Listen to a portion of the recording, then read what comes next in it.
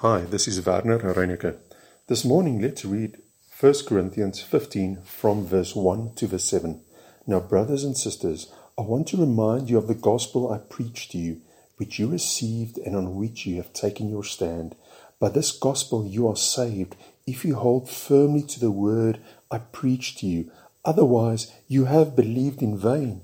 For what I received, I passed on to you as of first importance, that Christ died for our sins according to the Scriptures, that he was buried, that he was raised on the third day according to the Scriptures, that he appeared to Cephas and then to the 12. After that, he appeared to more than 500 of the brothers and sisters at the same time, most of whom are still living, though some have fallen asleep.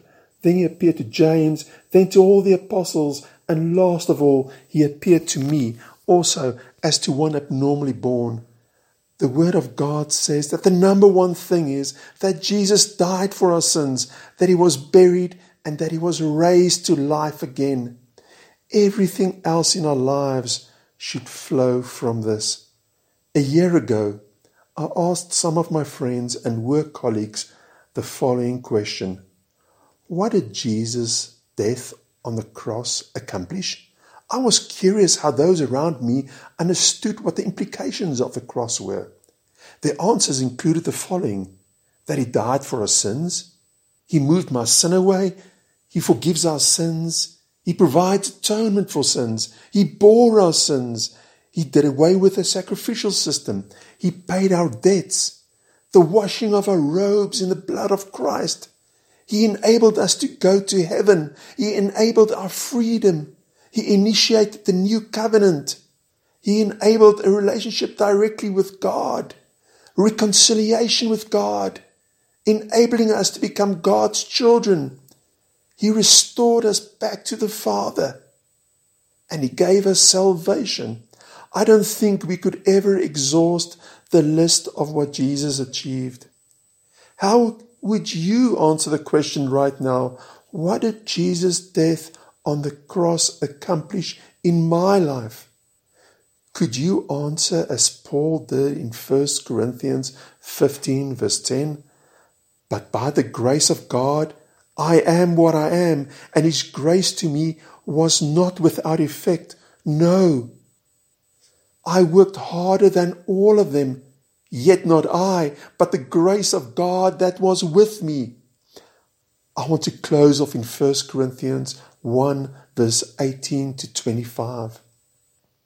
For the message of the cross is foolishness to those who are perishing, but to us who are being saved, it is the power of God. For it is written, I will destroy the wisdom of the wise, the intelligence of the intelligent I will frustrate.